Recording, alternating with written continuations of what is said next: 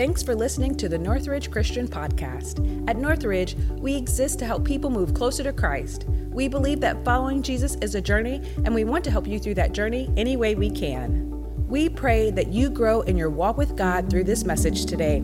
So prepare your heart and mind for this teaching by our lead pastor, Mike Wares. Amen and amen. Hey, you gotta love our great God, and we're so excited about that today. We're gonna jump in this morning. I want to tell you what's coming next week. You wrote some questions back in April. It was our series called "You Asked for It," and so I want you to know that that's coming next week. The first question is this: Is my salvation secure if I don't want to repent for my sins? And boy, that's going to be a tough question that we tackle right away next week. So I want you to know about that. Some of you all have been asking me questions. This is the question I'm getting. Mike, what's going on with staff that we're seeing so much turnover? So I just kind of want to take a minute and explain to you exactly what's going on. In case you don't know, in churches our size, with staff our size, the turnover rate per year is 1.8, okay? I'm the 0.8 on staff, okay? So you know that. It's 1.8 to 2. Okay, and we've been nowhere near that, and we're not trying to catch up. And so this is just kind of a natural part of that. But I want you to understand why it's natural, so that you can see that. What we do as church staff is sometimes, I would say, seasonal, because it's so very hard. People do it, and then they need to pull back for a while because it can be very hard. You don't know this, but our staff is constantly recruiting, okay? They're constantly looking for people to come and do things. And they've asked some of y'all, and this is what they typically hear more than yes, no. And that can be a little bit disappointing because we believe, okay, I'm just going to tell you, we believe that everything depends upon what we do as a church, that people will die and go to hell that if we don't do. So when they're asking you to join them in helping people come to know Jesus, which is the greatest job of all. But it's also hard, and as we think about it and as we look at it, it's also hard because there's some disappointment. It's called Saturday night and Sunday morning. Phone calls. Staff gets phone calls and they say, you know what, I'm not going to make it tomorrow because something else is more important. Okay, and that means that our children's staff, our youth staff is running around like crazy trying to put people in positions so that we can do what needs to be done. And I will tell you, that is hard. The other disappointment that we deal with often is we invest in people, we love people, and as we do that, what happens is they turn around and they just walk out and we don't have any clue why. And so understand that the job is hard, and sometimes you need to pull back, and so it's a season. But I want to give you another idea about it. It's a crazy schedule. You may not know this, but there are some people that arrive at 5:30 on Sunday morning so that we can do what needs to be done to be ready for you all to be here. And so that's a part of the crazy schedule. Everybody usually likes to enjoy a long weekend, okay? Memorial Day, Labor Day. You know what? For our church staff, we don't have long weekends because we go to work right in the middle on Sunday. And you may not understand this. You can string 9 days together when you want to have a long week. And so you can go from Friday till the next Sunday night. For church staff, that's only 6 days that they get to put together. So it's a crazy schedule, and sometimes it gets really hard, and so it can sometimes be hard on us. And the other part of this is, I'm not going to lie to you, and I'm not going to tell you that in church staffs, sometimes there are disagreements, sometimes there are conflicts, sometimes there are people think it should be done a different way. So there's that also. So in the midst of the turnover with staff, the one thing I would tell you that we're also doing is we're lifting up the hood and we're checking the tires to see what needs to be done. But this is one thing I would ask for you to do. It's not to read more into it than is there. I get these calls, well, Mike, are you beating the staff too much? And that's a dumb question. There's not a good answer to it, okay? Are you working them too hard? I hope not, but it could be. But don't read anything else into it.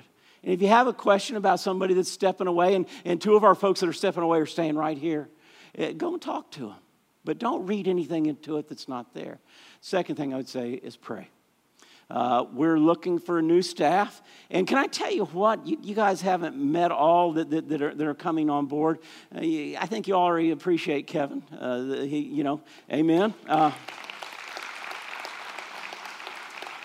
We helped Jonathan, our new college pastor, move in yesterday, and I'm so excited by him and Becca that they'll be joining us. And Megan McBrayer is joining us. She's local, grown, and with our children's ministry. And so these youngsters, I got to tell you, I'm feeling old, okay?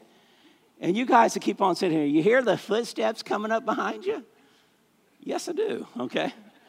And that's the way it's designed, okay? So as we get ready to go into God's Word, let me pray, okay? Father, we come to you. You are the high King of heaven, and there is none like you. In fact, Father, you are second to none.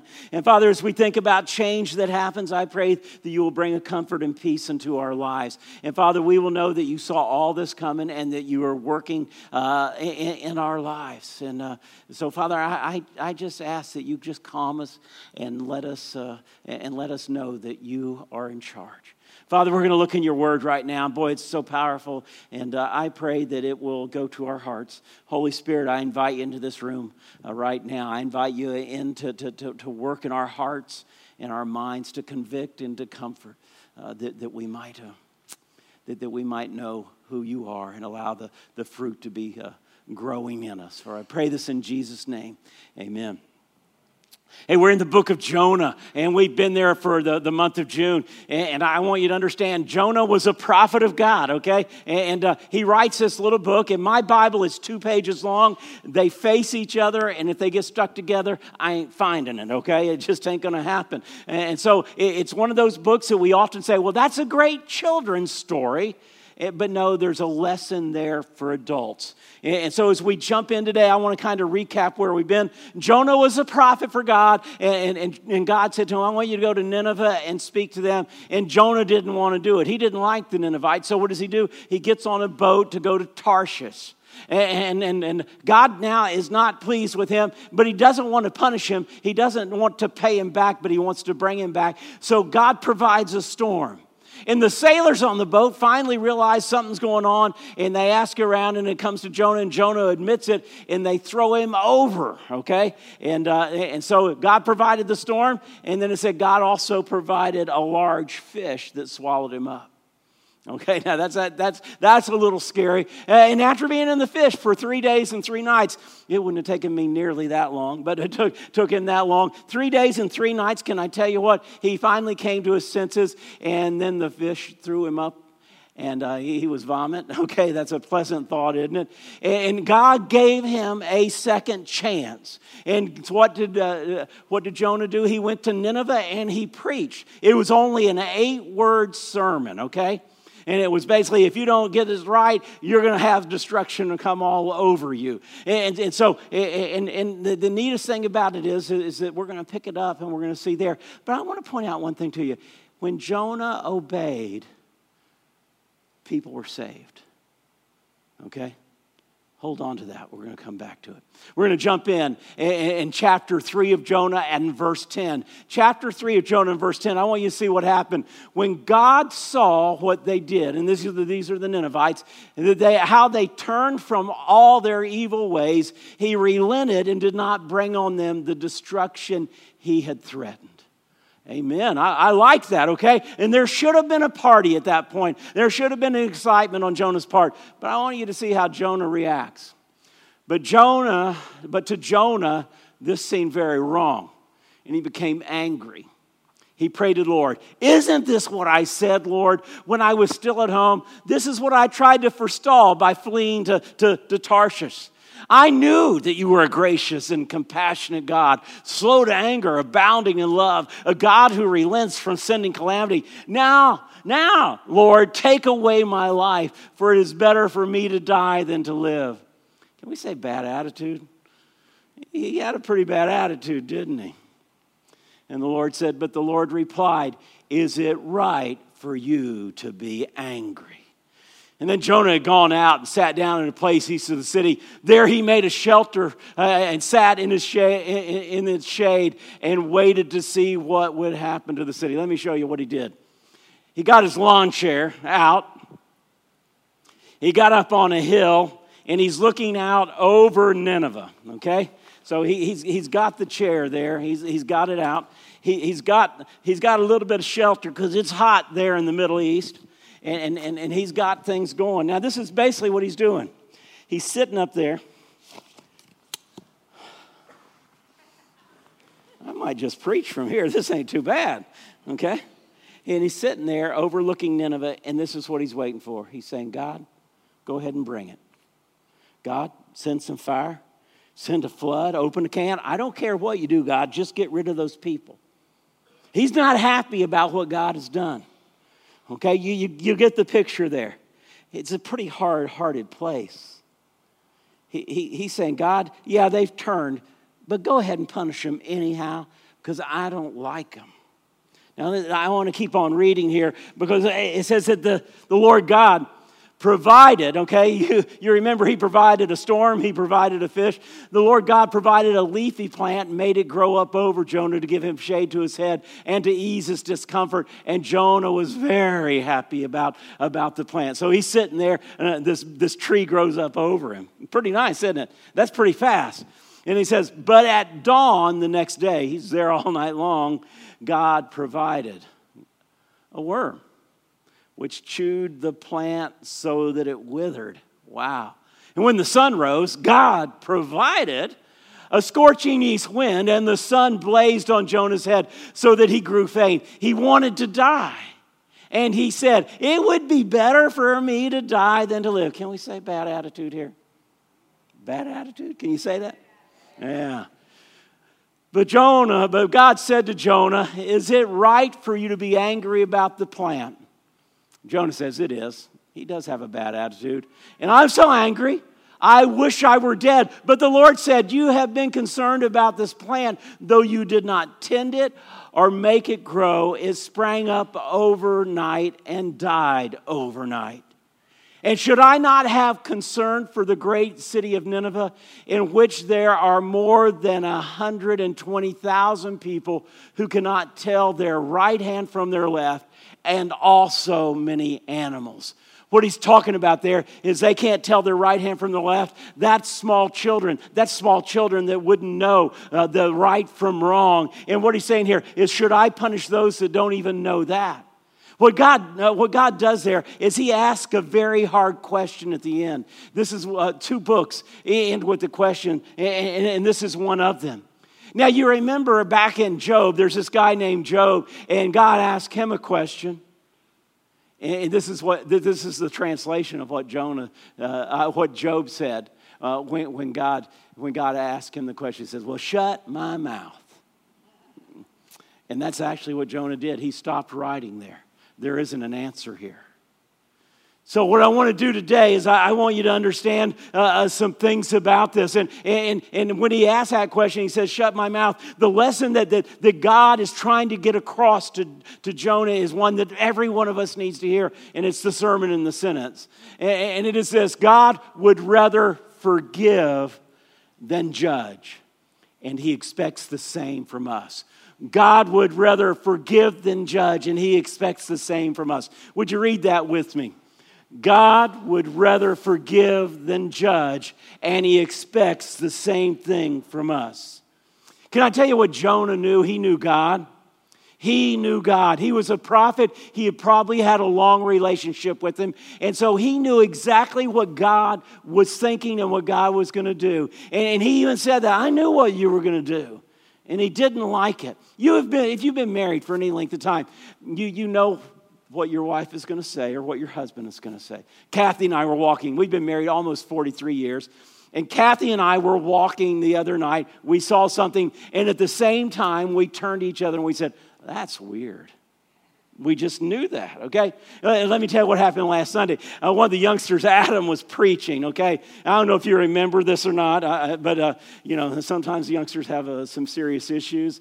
And Adam says, turn to the person next to you and tell them they need to lose some weight. Anybody remember that? Okay. So Kathy looks at me, I look at her, and at the same time we said, I don't think he should have said that. And you know what? He's repented of that. He had 78 counseling sessions this week, husbands and wives. It wasn't pretty. But that's how it is, isn't it? When you know somebody, you know exactly how they're going to respond. And Jonah knows how God's going to respond. And so as we learn this lesson today, as we learn this lesson that God would rather forgive than judge, and as we realize that that's what he wants from us, there's some things we need to know. The first thing is this: we need to know the kind of God that God is. We need to know the kind of God that God is. And I want you to get this. There's a lot of people in our world that have a picture of God as an angry old man, okay? He's looking for a way to punish us. And when you read this story, you realize that the one thing he doesn't want to do is punish, and he's looking for a way to forgive, not judge. We have a picture of God waiting for us to step on the wrong place. Like that, I had an angry old guy in the neighborhood I lived in, and he lived on the corner, and if you walked in his yard, he would come out on the front porch and yell at you and sometimes throw things at you. That's a picture of God that we have. Now today, I want you to see a different picture. And Jonah even understood that, but he wanted the angry God.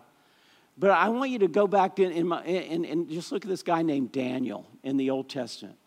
Daniel was a part of God's people, and God's people were being punished by the people of Babylon. In fact, let me tell you where Daniel is at this point. He is a slave. He has been captive and moved to Babylon, and they tried to make him a Babylonian.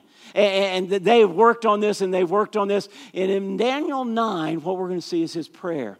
Now, what do you think somebody that found themselves a slave, that had found themselves in captivity, might think about the God that put him there? Well, I want you to hear what Daniel thinks about God. This is from Daniel, the 9th chapter, and it's from the prayer that Daniel prays to God. In verse 4, he says, "Lord, the great and awesome God." Would you think about somebody that is punishing you that way? "Who keeps his covenant of love with those who love him and keep his commandments." Verse 7, "Lord, you are righteous." Lord, you're right in doing this, is what he's saying. Verse 9, "The Lord our God is merciful and forgiving." Wow. How can he say that when they're in that place? And then in verse 14, "The Lord is righteous in everything he does." Verse 15, "Lord our God, who brought your people out of Egypt with a mighty hand, who made for yourself a name that endures to this day." And then verse 18, "We do not make request of you because we are righteous, but because of your great mercy." You would think Daniel would have a different view of God, but this is what he knows, and this is what every single one of us need to know, is that when the punishment comes, it's because God loves us. And he's trying to move us back to him. I got a lot of whippings growing up. And I can remember my dad telling me, "I'm doing this because I love you." And this is going to hurt you. It's going to hurt me. No, it did hurt me more than it hurt him. But he'd always say, "This hurts me more than it hurts you because I have to do this." And that's our God, though. He loves us and he chastises, but he doesn't want to. Second thing I want you to see in understanding who God is the kind of people that God invites. I'm not going to go into this very deeply here, but every time I talk about God invites everybody, the cards and calls come in because there's that group of people that we don't necessarily think that God could love and invite. But when I read scriptures, I see some things that are just incredible. I read about this guy. He was an adulterer and a murderer, and God used him.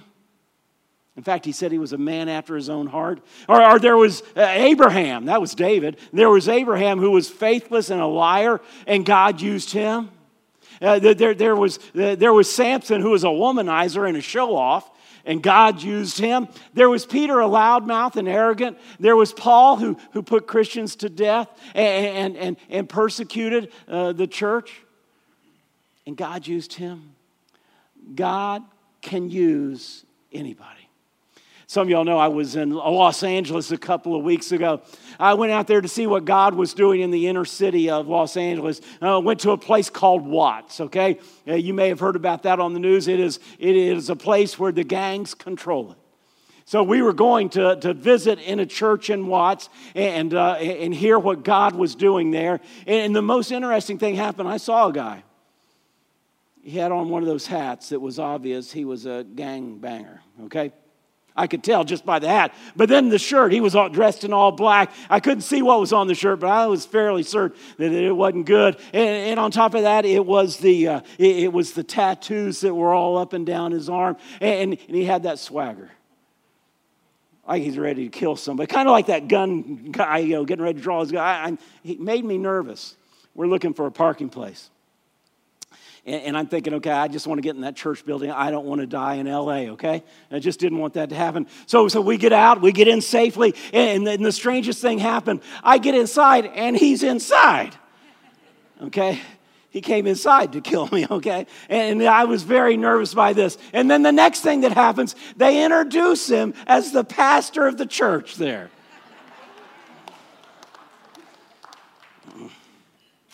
Sometimes I don't read things. But I was right about one thing. He was a gangbanger. He had spent 7 years in prison for killing a man. Came to know Jesus there. And then he came out. God was transforming him and working in his life. And now he's leading a church and took it from 0 to 125. And most of them had come out of the gangs. Can I tell you, we have a great God. Amen. That's the kind of people God invites. So don't ever look at anybody and say they couldn't be a part of the church.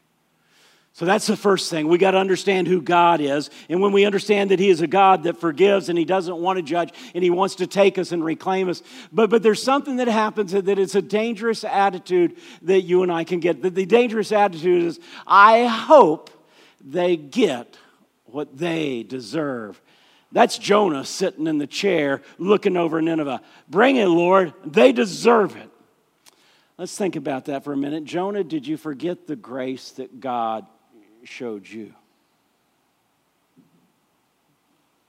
Did you forget the grace that God showed you? Did you forget the forgiveness? Did you forget the way He took you from nothing and made you His prophet? Jonah, Now there's this guy named David. I've already mentioned him. He was an adulterer and a murderer. We're going to see what he said in Psalm 103. In verse 8, he says, the Lord is compassionate and gracious, slow to anger, abounding in love. He will not always accuse, nor will He harbor His anger forever. I want you to get this right here. He does not treat us as our sins deserve or repay us according to our iniquities. Will you read that last part that's in yellow with me? He does not treat us as our sins deserve or repay us according to our iniquities. Wow. David understood that. He was an adulterer and a murderer, and God used him in a great way. Now, I just wanted to have a quick Bible lesson from Romans. Romans 3:23 tells us all have sinned and fallen short of the glory of the God. That all means all of us. Every single one of us. And then in Romans 6 and verse 23, it says the wages of sin is death. Okay? So when I think about that, I'm just so thankful that He, God, does not treat us as our sins deserve or repay us according to our iniquities. I want us to go to Matthew in chapter 6 and hear what Jesus has to say about this. He says, forgive and you will be forgiven. Jonah might have had a problem there. Give, and it will be given to you. A good measure, pressed down and shaken together and running over, will be poured into your lap. And for with the measure you use, it will be measured to you. Did you get that? The measure that we use. Would you read that with me, the part in yellow? For with the measure you use, it will be measured to you. So you begin to think about the forgiveness. And you remember what Jesus said in the Lord's Prayer, forgive those forgive our debtors and we'll be forgiven in the same way. So if you want to begin giving out grace, you don't want to give it out in the communion cup size, okay? I'm just telling you that. And then the coffee cup size, I think you probably are going to want to supersize it because the size that you pour into somebody else's life is how it's going to be poured into you. In fact, I'm going for the bucket size, and I do need to get a bigger bucket, okay? Because that's how I want it poured out into me. And so we never say, I hope somebody gets what they deserve. because we're not getting what we deserve. I hope they get the grace, and I hope they pour it out and get it poured into their life in a huge way. Because God doesn't want to judge, He wants to forgive. One more thing I want you to see, and this is just there, and it's incredible. If it's all about us, we will have a miserable life. Wow. I look at Jonah, and he was absolutely miserable. He didn't want to do what God wanted him to do, okay? He didn't want to do that, and he was miserable. And if you've ever been on a boat in a storm, that can be miserable. And when you cause other people to lose, because all those sailors lost the cargo that was on the boat, that's miserable. In fact, as I was writing this, I was going to say, probably one of the most miserable things that can happen to you is when you cause pain to other people. And then I went on in the story and said, no, probably the most miserable thing that can happen to you is when you end up in the belly of a fish for 3 days and 3 nights. But on top of that, he's miserable because he has to go to a people and he can't show the love and mercy of Jesus. Boy. You see, when it's all about us, we're going to be miserable. There's this word. It's new in the English language. In fact, it was put into the dictionaries in 2013. It's selfie. You know what a selfie is, don't you? It's where you take your phone and you take a picture of yourself. And usually it's with something in the background, like your new car, okay? Usually it's somebody else's new car, but you want people to think you have it, okay? Or that vacation that would make everybody envy. And it's really, I would call it selfie selfishness. And that's what makes people so very miserable. We're seeing mental illness at an all-time high, and I think it is right there with that idea of selfishness. It is right there. The selfishness rise, the mental illness is going to rise. We're watching today as depression and sadness seems to be growing, and I think it's directly proportionate. We see it in Jonah's life because of his selfishness. There is a cure for selfishness. It's called serving. It could be serving on one side or the other in this building, or serving with the young people, or it could be called a mission trip. And, you know, psychiatrists and psychologists will tell us that one of the cures for depression is simply to serve, to go out and help others and realize, guess what? There are people that have it a lot worse than you do. I could take you to the hospital this afternoon with me, and you would see a lot of that. It's that. If I was a doctor and I was giving a prescription for people that maybe were in depression or are just plain out selfish, this is what I would say. Take 2 mission trips, serve with the kids, and call me after a year if your life hadn't been changed. They're not going to call because serving does that. You see, that's what Jonah refused to do, and he found himself in a miserable place. So this is the sermon in a sentence, and I just want you to hear this. God doesn't want to judge. He wants to forgive, and He wants us to do the same thing. We're going to do that if we understand who He is and who He invites. We're going to do that if we don't look out and say, I hope they get what they deserve, because I don't want what I deserve. And we will become not miserable when we begin to serve. The book of Jonah ended with a question that wasn't answered. I want to end with 2 questions today. 2 questions. The first one is this. Are you more like Jonah or Jesus? Are you more like Jonah or Jesus? Jonah, it was all about him. Jesus, it's all about us. Jonah wanted everybody to be punished, and Jesus wants to forgive. Jonah wanted the punishment, and Jesus wants to reward. Now, I got to tell you, Thursdays I pray through my message, and I'm praying through my message, and I come to this question, and God kind of did a little number on me. He said, Mike, you got a little bit too much Jonah in you. And I got to tell you, I had to ask myself, hey, yeah, you like to judge. You want to look out. You already know that. I told you about being in L.A. And you know what? He's worked in me in that. And so today, and in just a minute, you're going to have a chance just to think about that. Let the Holy Spirit speak to you. Second question is, who are you taking to heaven with you? Who are you taking to heaven with you? This is what I understand. That if you're not telling anybody about Jesus, you haven't gotten it. I'm just going to tell you. You don't know, because if you understand the grace that has been poured out to you, you're going to be ready to pour it out to other people. If you're not sharing Jesus, it hadn't happened. My friend Bob Moorhead says it this way. He says, it can't happen through you until it happens to you. And this is what I know. If you're not telling people about Jesus, you don't have him. And I just want you to get that in your mind. This is what we're going to do. Today's a little different. We're going to have a time of communion right now. So if you're serving communion, you can go ahead and get to your place. And as we're taking communion, I've asked this week for the Holy Spirit to work during this time. The one thing you're reminded of as communion is the great grace of our God.